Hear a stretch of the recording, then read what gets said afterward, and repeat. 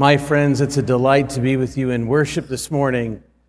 Today marks the third installment in our sermon series called Put Down Your Cell Phones, You Just May Miss It. We've been reflecting on these post-Easter passages with this notion that life happens at a very distracting rate with many different devices, what Sufjan Stevens calls our feudal devices. And there are things vying for our attention, so much so that we can attune our ears and our eyes and our expectations to them in ways that stop us, rather unconsciously, from sensing the divine presence around us, from the divine spark as it passes through our field of walking, as God is always present and speaking. I know that we need sermon series like this because it happened to me again this morning. I was driving south on Peachtree Street. Actually, it was Peachtree Road in Buckhead, and a car, a rather large SUV, was swerving in and out of the lane, almost hitting me. And I sped up. I have to admit some fleshliness here.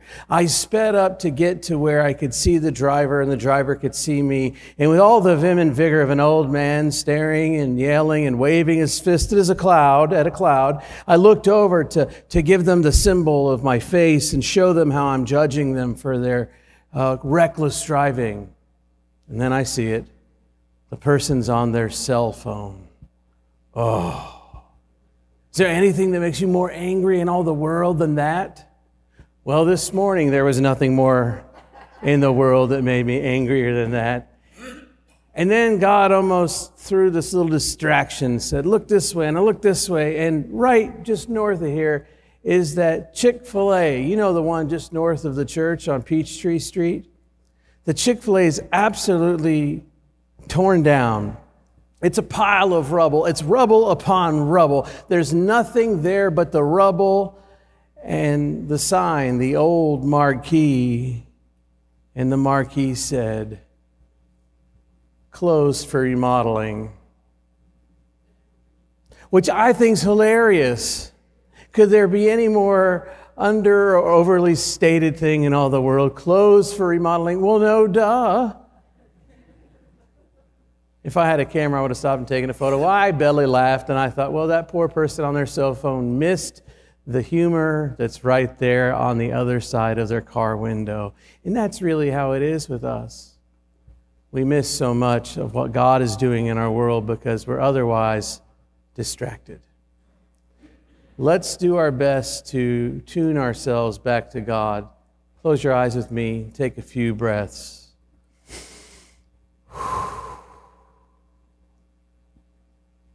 Breathe in. Exhale the air from your lungs. Take another deep breath in. This time, exhale all the air from your lungs.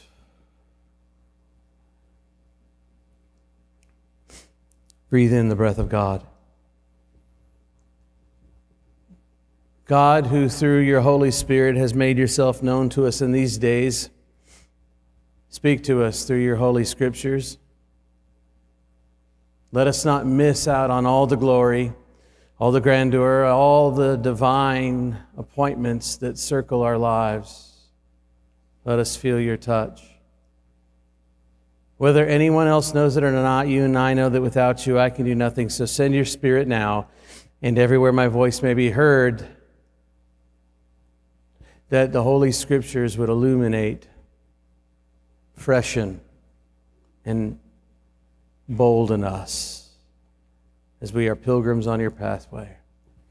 It's in Jesus' holy and matchless name we pray, and God's people say together, Amen. Over the years that I've aged, I have assessed the concept of taking walks differently from one age to the next. When I was young, I think taking walks, I thought of them as they were rather boring sorts of things. I'll never forget being a teenager in February and being invited to go down to visit my grandma and grandparents down in Florida. And when you're from the Midwest in February, going to Florida seems like you're about to enter into paradise. Sunshine, palm trees, perpetual beaches, Mickey Mouse ears. Oh, to be sun-kissed on the beach. But when I got to Florida to visit, I didn't realize I was really going to God's waiting room. My grandmother lived in a retirement community, which was fun. There were golf carts everywhere, and my great-grandmother wanted to talk with me about the migration patterns of the sandhill crane. So to get out of that exciting conversation, I decided to take a walk, and there I was taking a walk, thinking about how boring this is. We flew from Illinois down to Florida in the dead of winter. I don't know if you know what it's like in Illinois in February, but it felt like summertime in Florida that day, that time. And I just wanted to have a little excitement, but nevertheless, I was stuck. And so I walked, and I was bored, so bored and negative about everything that was around me that I didn't see the beauty of the flora and fauna and how it was unique and different to my own. I didn't allow the sun to kiss my skin in a way that brought my innards to a smile. And I certainly did not breathe in freshly that warm air. I just felt bad about myself as I was on a boring, mundane walk. I learned later on in life, though, that walks have a great tradition in Western intellectual culture. Much ink has been spilled on pages about the power of taking walks. Charles Darwin used to like to take long walks just to think. Nietzsche, the philosopher, used to take long walks to consider his philosophy. Oh, even the great Christian writer Chesterton, who was absent-minded at best, he liked to take long walks, so much so that he would forget where he was going in London, and he would telegraph his wife in the middle of the day and say, "Honey, I'm not really sure where I'm supposed to be," and she would write back, "Just come home, just come home." So lost was he in thought in his walk. It was the great scientist Einstein who said that if you want your work to appear more manageable and smaller, go away from it. Take a walk. Go away. And the big problem of your work will shrink in size. Yes, walks have been credited with great observations and insight in the human pursuit of knowledge. Most of you realize or have heard that in August, I almost died 2 different times within about a week. And I went through an incredible health journey for myself. And when I got out of the hospital and came home, I couldn't really walk. I had to walk with a cane or with great assistance. And I knew that at some point I had to start putting one foot in front of the other to build up my strength. It was part of the whole therapy that I had to undertake to get better. And I live in this nice little neighborhood, you know, it's got no outlet. It's a little circle. There's not a lot of cars. If you go around the loop once, you're about a third of a mile, and it's beautiful and gentle, and the neighbors are nice, and I set out trying to take my walk. As I saw neighbors go by, I would just smile and hold my breath. Because I was out of breath. I didn't want them to see me gasping, walking a very short distance. As I'd come up toward the end, toward my house, up a gentle, rolling little hill, I remember thinking to myself, because there is a vanity in me, I still haven't gotten rid of all my sins. There's still a vanity in me. I didn't want the people to see me weak. And so I stood there thinking to myself, I'm not sure how to make it up this hill without stopping, without bending over and putting my hands on my knees, without gasping for air. So I thought to look up at the sky, hoping that if anyone saw me, they would think, oh, look at Jarrod, he is so deep. He's admiring the sky and the birds. And the whole time I'm just sitting there going, dear God, don't let me fall over. Dear God, don't let me fall over. Walks aren't boring when you can't walk. Walks aren't mundane when things stand in the way of one foot in front of another. Today we read a scripture about a famous walk called the Walk to Emmaus. This is an Easter text, a resurrection text. Some disciples are walking along, wondering about all the wonderfully strange and bizarre and dark things that have just happened to them. Their teacher, the one who they had a lot of high hopes on, he was killed by the state and thrown unceremoniously into a tomb. And then there's rumors and whispers of his absence in that tomb. And as they walk, what they experience is a stranger. A stranger begins to walk with them. It says that he opens the scriptures. Now, don't think New Testament here. This is what we call the Hebrew Bible or the Old Testament, or what I prefer to call the First Testament.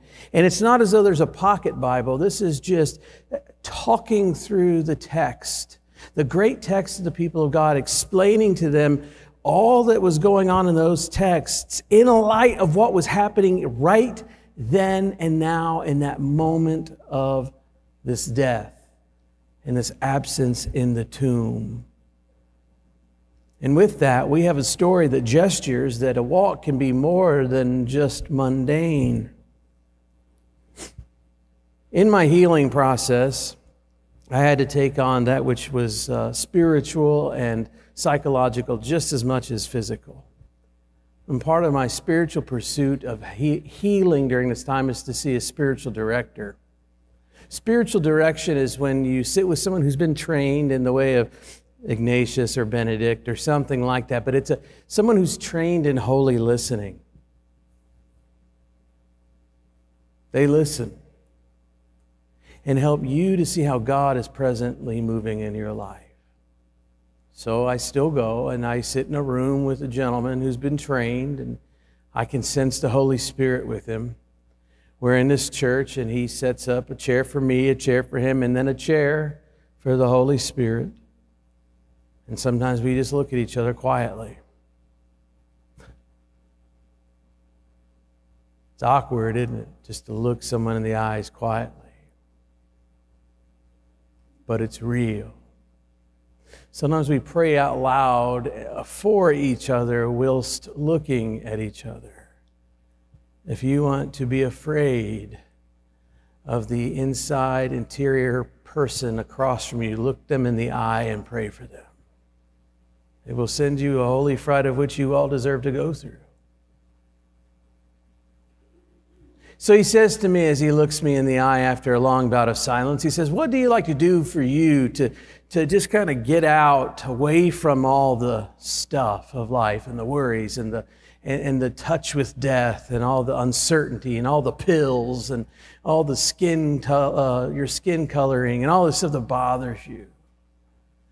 So I like to go on walks, because at that time I started walking a little bit better.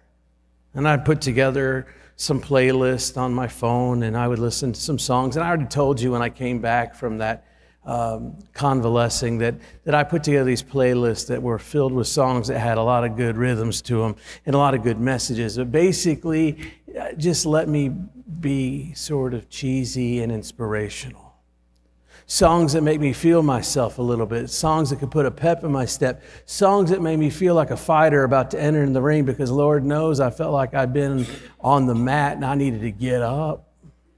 And he says, yeah, okay, do that. I want you to do that, but I want you to take out the music, and I want you to look around, and I want you to be present where you are. And this time when you go on your walk, I want you to imagine, if you will, Jesus, he said a very earthy Jesus. I'll never forget that. Imagine a very earthy Jesus, Jesus of blood and sweat, tears. Imagine Jesus is walking with you, and see what happens. And I'll confess that I didn't do it for a while for fear of what might happen.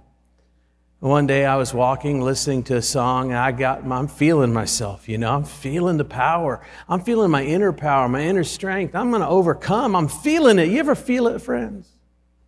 And I'm strutting around Chastain Park, and I remember the words. I take out those earbuds, And I look over and I see Jesus right here. It's very earthy Jesus. And he looks at me and he laughs at me. You know, kind of like to laugh at you, to pick a little fun at you. You ever been caught singing in your car, lip singing by somebody who's parked next to you? They kind of get a little giggle. That was the kind of thing Jesus did that day. But he didn't hurt my feelings. Took his elbow and kind of ribbed me a little, and it was the feeling I felt of having an older brother put their arm around you and just kind of do one of those on your head, and I could feel something profound. With that subtle shift in the imagination, my walk was not mundane. My walk opened up. There was a key to unlock the meaning of the walk itself, the meaning of the space and the air and the life that I was breathing, that all of it, absolutely every ounce of it, was divinely donated and given and teeming with meaning from God. The disciples are experiencing this with Jesus, but at this point in time, they don't know that it's Jesus. There's something of continuity about the resurrected body, but there's also something unique. There's still a difference in that body of Jesus. Theologians and people have speculated that this is just the difference of what glorified body is. Resurrected body is different but same, to quote Mr. Miyagi. Different but same. There's a similar nature to the body of Jesus, but something not quite the same. And it isn't until they eat. We have the painting of this right here in the baptistry where Jesus is breaking bread with his disciples. Something mundane and simple and perhaps boring like bread is broken. And only in its brokenness do they have a sense and a knowledge that they're with Jesus.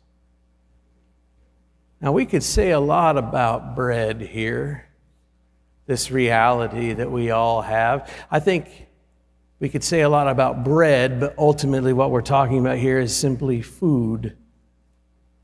Can you think of anything more simple in all the world than food? Yet paradoxically, it's so simple to the human being that it's also the thing that we make the most artistic. It's the thing we spend the most time on. It's the thing that we make social graces about. It's so simple, yet it's often divine. It's weird how things work like that.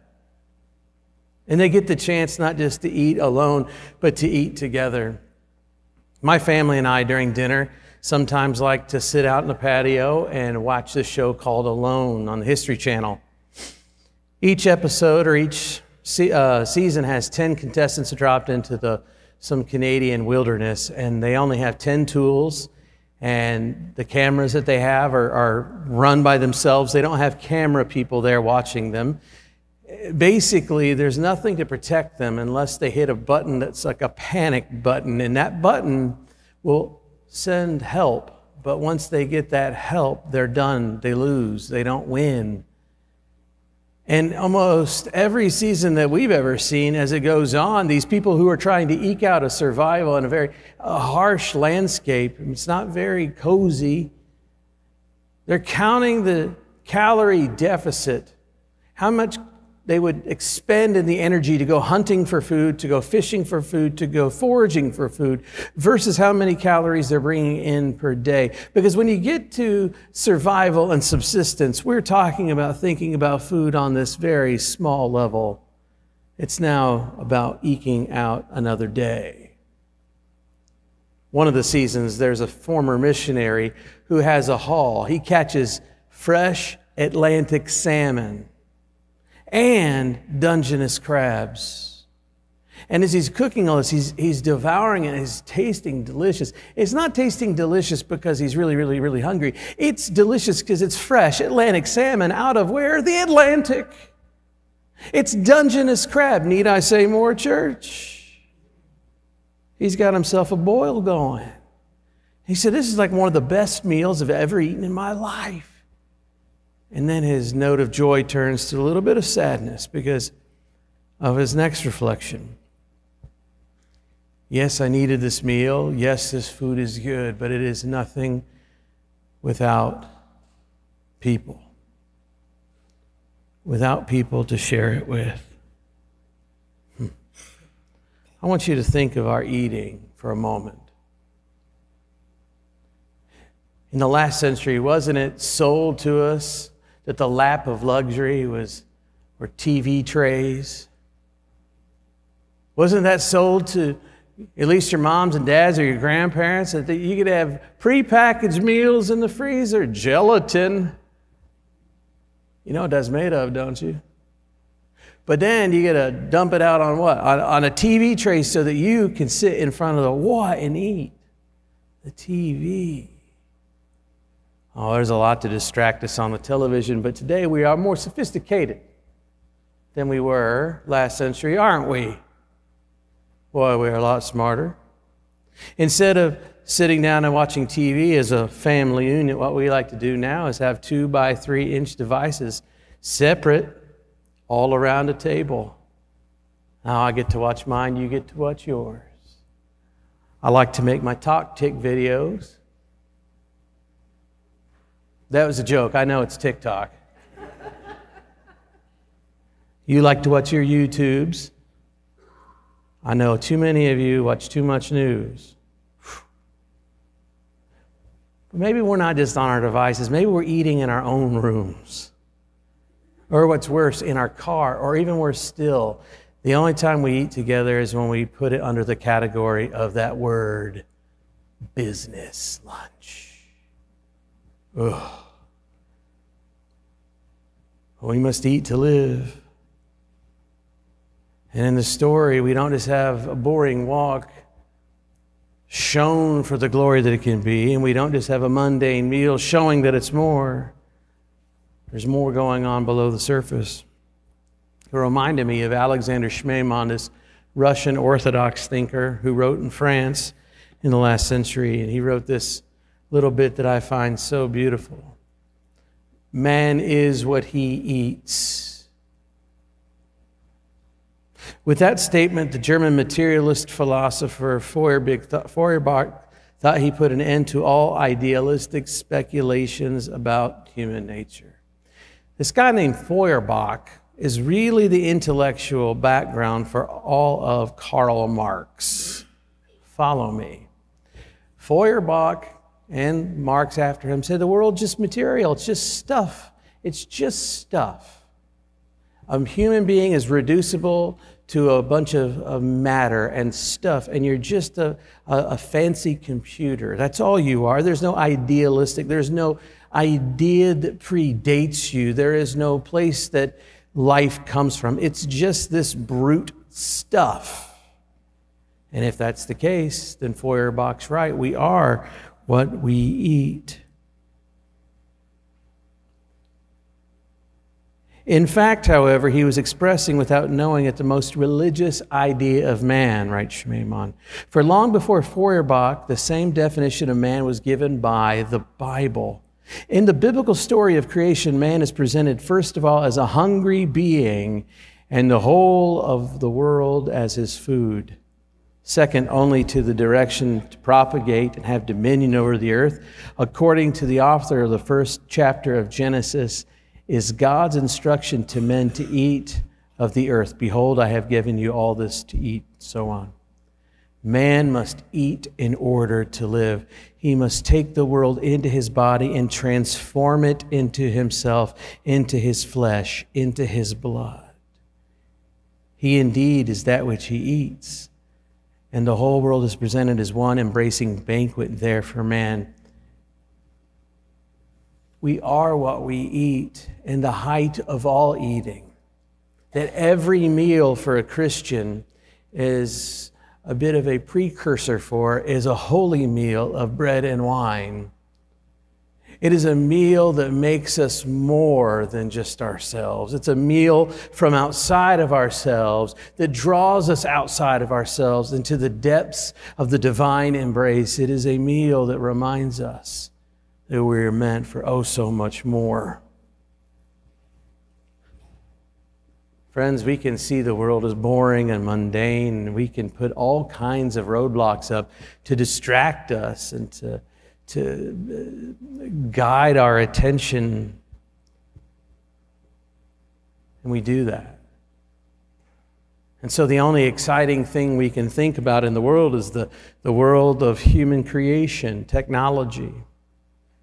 Just yesterday, I got on that ChatGPT. Anybody gotten on to ChatGPT yet? You know, you've heard the stories about artificial intelligence that you basically can put in there, like write me a paper on the history and usage of wood in pews in churches in England. And it'll supposedly write you a research paper, and it will go and search up all this stuff. I was thoroughly unimpressed with it from one perspective and impressed in another. It is, in fact, a really incredible thing that humans can come up with algorithms and tools like this that can suss out tons of searchable data. But what I put in there was, tell me about the road to Emmaus. No, I wasn't trying to cheat on the sermon. I just wanted to see what it would say. And it basically gave me the who, the why, the how. It gave me fairly standard information about the road to Emmaus, but you know what it really missed? It missed spirit and it missed blood. It missed the divine spirit that is present in our lives. That spirit that's with us at different places and at different points in our journey as we walk our holy pilgrimages, where we face the life that we face, and the Spirit of God speaking through us and to us right then in those unique places. You can't just get through an algorithm. It's unique, and it missed flesh. It missed the blood. It missed the passion. Because when I read this story today, I don't just read about a walk, and I don't just read about bread, and I don't just read about a realization, oh, hey, that's really neat that was Jesus. No, what hopped off the page and hit me in the face was these disciples after having walked with him and heard the scriptures new and having eaten with him and seen there's something more to bread. And then after he disappears, they say this to each other. They say, were not our hearts burning when he spoke to us? It's there in the passage. Were not our hearts burning when he spoke to us? ChatGPT doesn't care about your heart burning. What does it mean to have your heart on fire for the gospel? Oh, to note that God is always there and God is not silent. To note that God has given all things breath, all things value. To note that God has undergirded the universe by God's own divine creative energies. To note that God made all things by, through, and for Christ. That means the imprint of the divine is on everything. To know these things and to believe these things is to see the world as utterly enchanted, teeming with divine life and excitement. Profundity is everywhere for you. It's right here. It's right there. It's right there. And I can drink it in, and so can you. And when you know that, and you know that God has made himself known to you in those things, and mostly so in the person of Jesus Christ, your heart will be set ablaze in the gospel. Is your heart on fire for it, people? Or do we just do the churchy thing because it's the thing to do, and we want to go into the world with it, with ideological tools to beat other people's ideological points of view? What would it mean to let your heart burn with a divine touch? See it that way, and I promise you, it's a life worth living.